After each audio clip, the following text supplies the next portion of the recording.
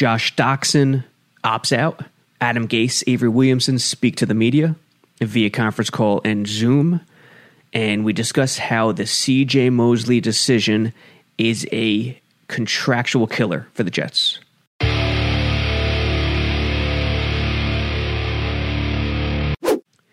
Sabo Radio, August 6th, getting closer to actual practice, game footage on the field at training camp.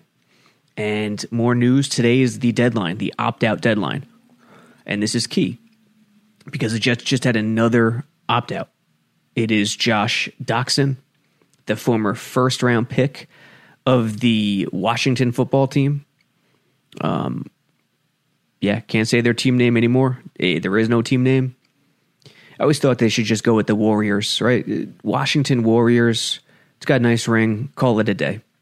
Yeah, Golden State has the same team, but that didn't stop the Jets or the Rangers from doubling up. Giants. Go with the Warriors. But yeah, the Washington football team took him in the first round, I believe 22nd overall. And Joe Douglas moved right in this offseason, signed him in February. Doxson on the official transaction wire today declares that he opts out, which means he joins C.J. Mosley and Leo Kolomatangi. I think that's how you pronounce it. Kolomatangi as the three Jets opt-outs. And unless we hear anything else today, those should be the only three. So Doxson opts out. Hurts the wide receiver depth. He was a lottery ticket. And, as long as one of the big three don't get hurt, the Jets should be fine at wideout. But one less guy now, Berrios and Vincent Smith, and now the undrafted guys, Cager and Campbell, have a much better chance. Doxson would have been tough to cut him because he's a first round talent unless he completely depresses the coaching staff in August. They'd have liked to keep him and see what happened. But Doxson opts out. Gase and Avery Williamson both spoke to the media yesterday. And Adam Gase was Adam Gase, how he normally is. He maintained his playoff goal for the season. The defeatist attitude has already hit home. The Jets fan is, woe is me. Everything's terrible. This season's going to suck. We're tanking. Mosley, Jamal Adams, even Brian Winters. Listen, fans expected a Brian Winters cut. They're not crying about Brian Winters. But the fact that Brian Winters, a starter for so long, the last ties to the Idzik regime, was cut in a strange time period, early August, kind of has made some national media outlets, none of the local guys, some of the national media outlets, to scratch their head and wonder what the hell's going on. Why would they cut a guy in early August? It's an interesting point that Douglas would do that. If you look at Douglas's pattern of behavior, he doesn't try to screw the player. Jamal Adams would disagree. But someone mentioned this, and I thought it was interesting. I can't remember who it was. It was a fan, I believe, that maybe Joe Douglas allowed Winters to kind of give him a signal, like, hey, I might have an opportunity elsewhere. Would this be possible? And Douglas would oblige. Is this good business? It probably is good business because players, that kind of stuff gets around the league.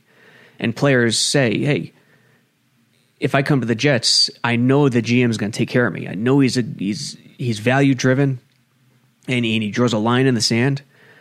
But if you give and take back and forth, he'll do favors. I don't know if it's possible. The only other way it makes sense that he would cut him at this time is that he's bringing in a free agent right away, like a Logan Ryan or a Clowney, who I don't think is coming to town. Logan Ryan, I still think it's a high possibility, but that has yet to happen. Winters, everyone thought it was a possibility he would get cut. Just the timing's off.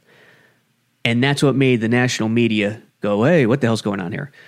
Mosley, Adams, Winters. Are the Jets punting the season? And the answer is no. Adams, they wanted Adams. The plan wasn't to get rid of this guy. Mosley, the plan was for him to play. They're not punting a season. Defensively, it's a killer. It's going to hurt him big time. But that's not going to make or break the season. What's going to make or break the season is the offensive line and Sam Darnold's progress. If this offensive line can get middle of the pack, and dare I say top 10, it's going to be a good season. I trust Greg Williams will figure it out defensively to at least be average. They don't have the pass rush, which hurts, but I trust that. It's about the offensive line, where they really struggled last year. It's about that and Darnold.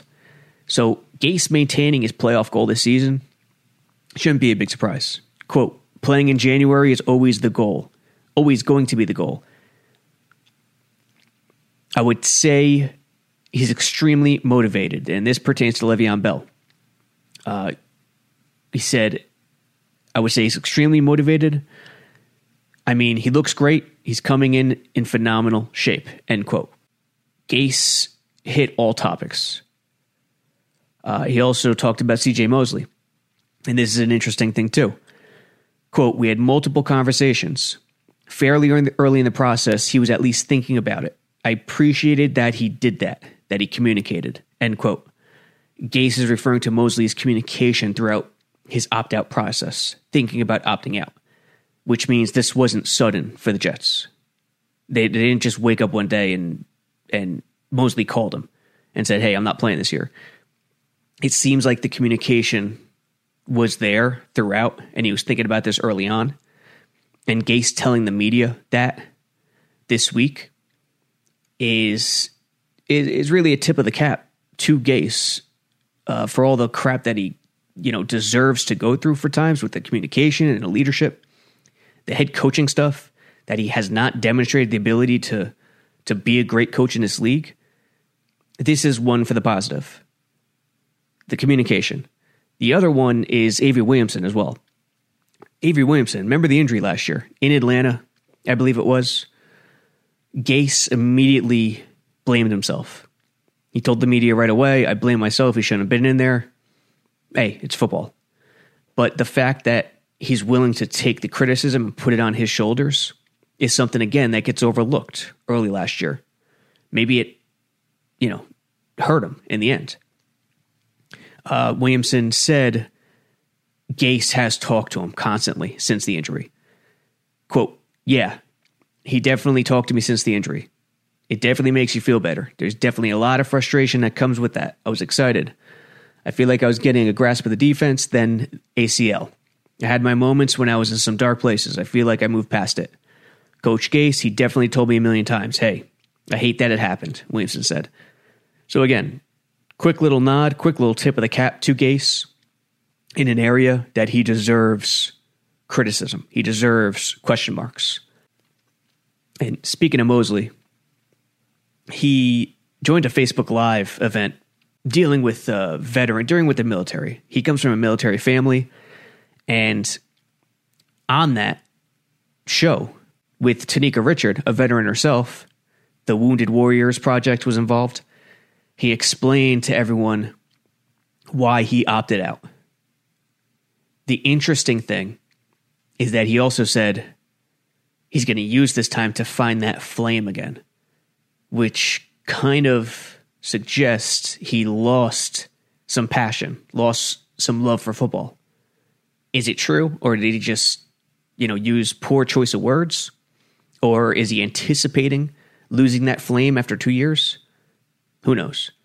Quote, I'm out all year, so I have all this time to mentally get better, physically get better, kind of readjust and kind of find that flame again. It was going to be a tough road coming back this year for the man.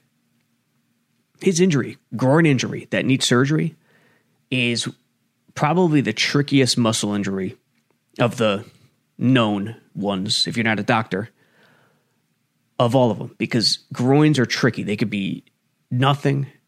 They could hurt really bad, heal in a few days, or they could be season enders. It's all different. And this is the same guy who had a serious hip injury in Alabama.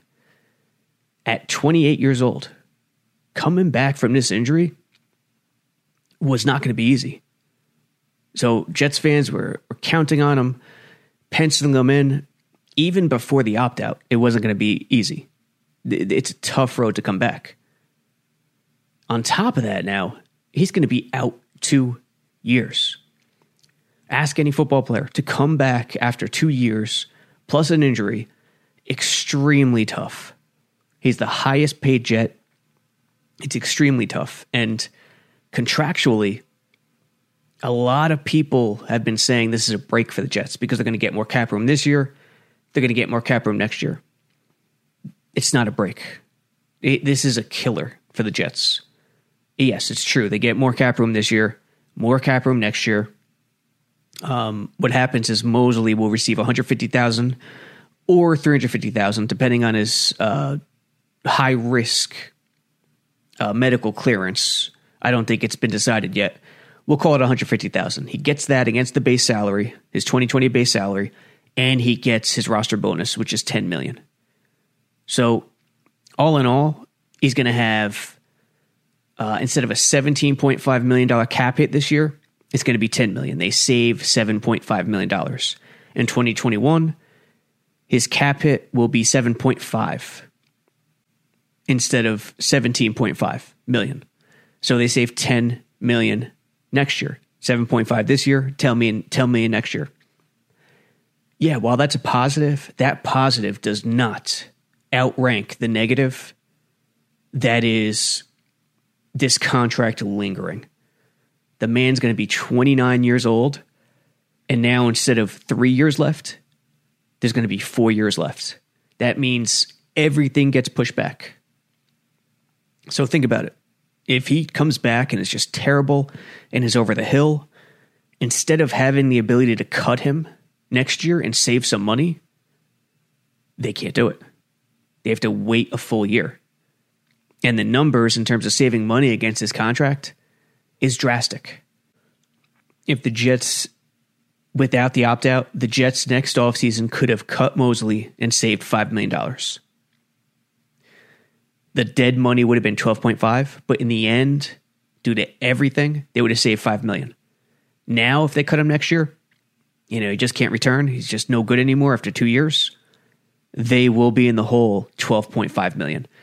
That is an insane number to be in the hole.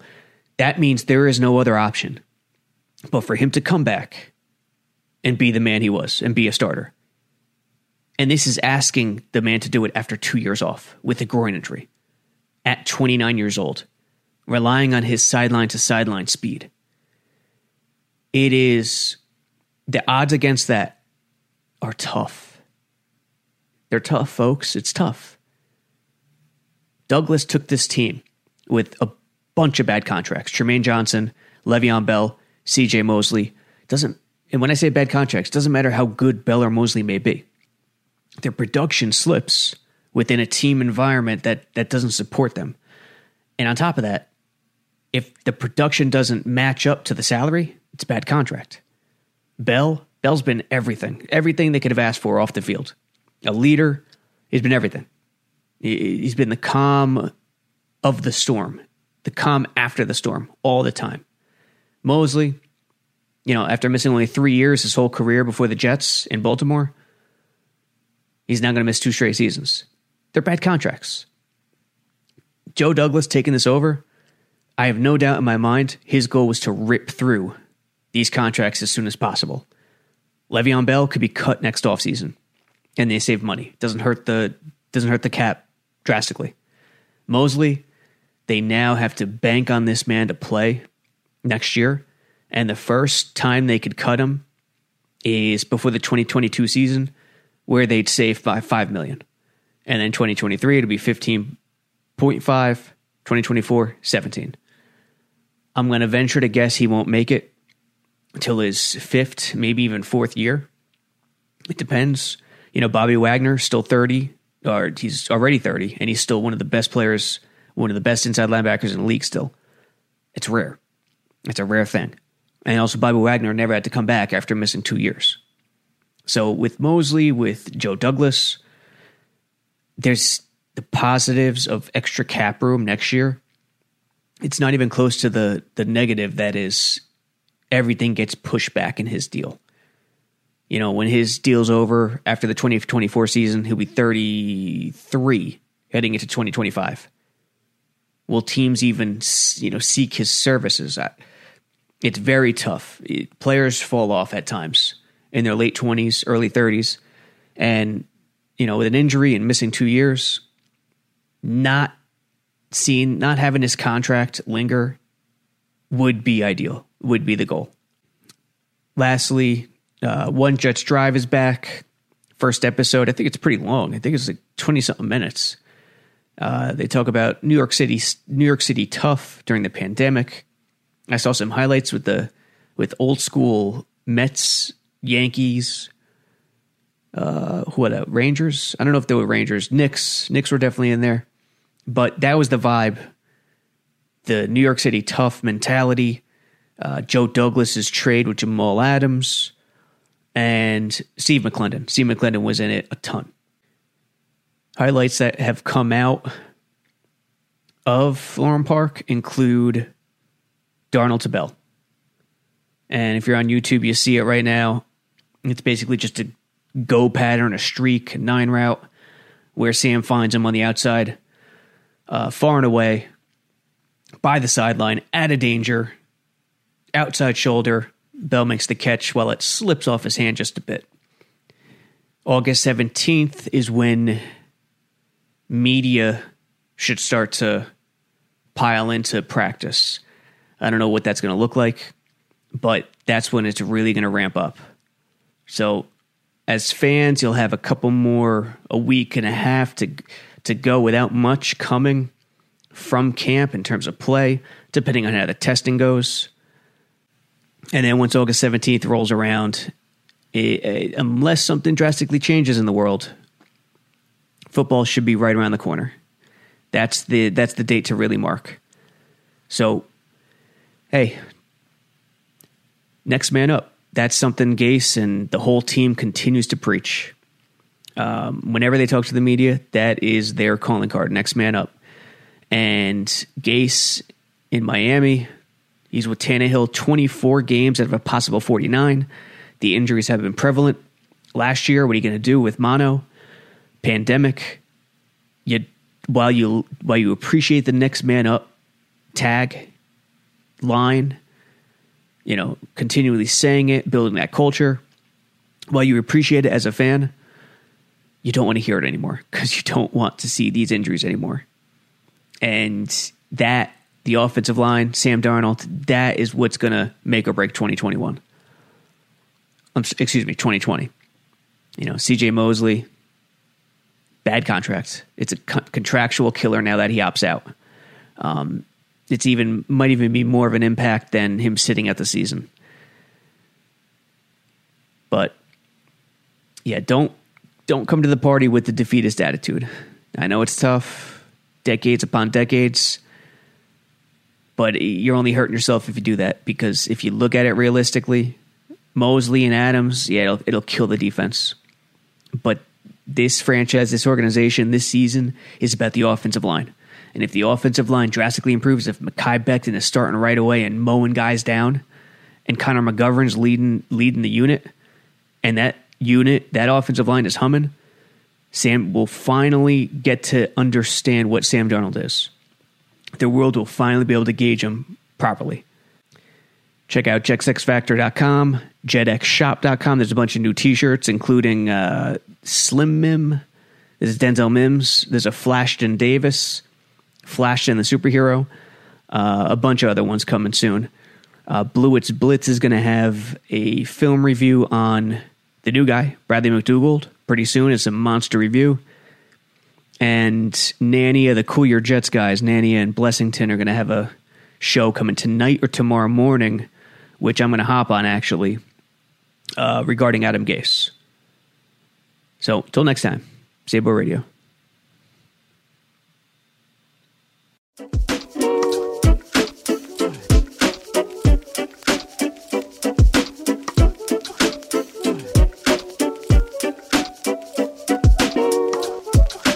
All right.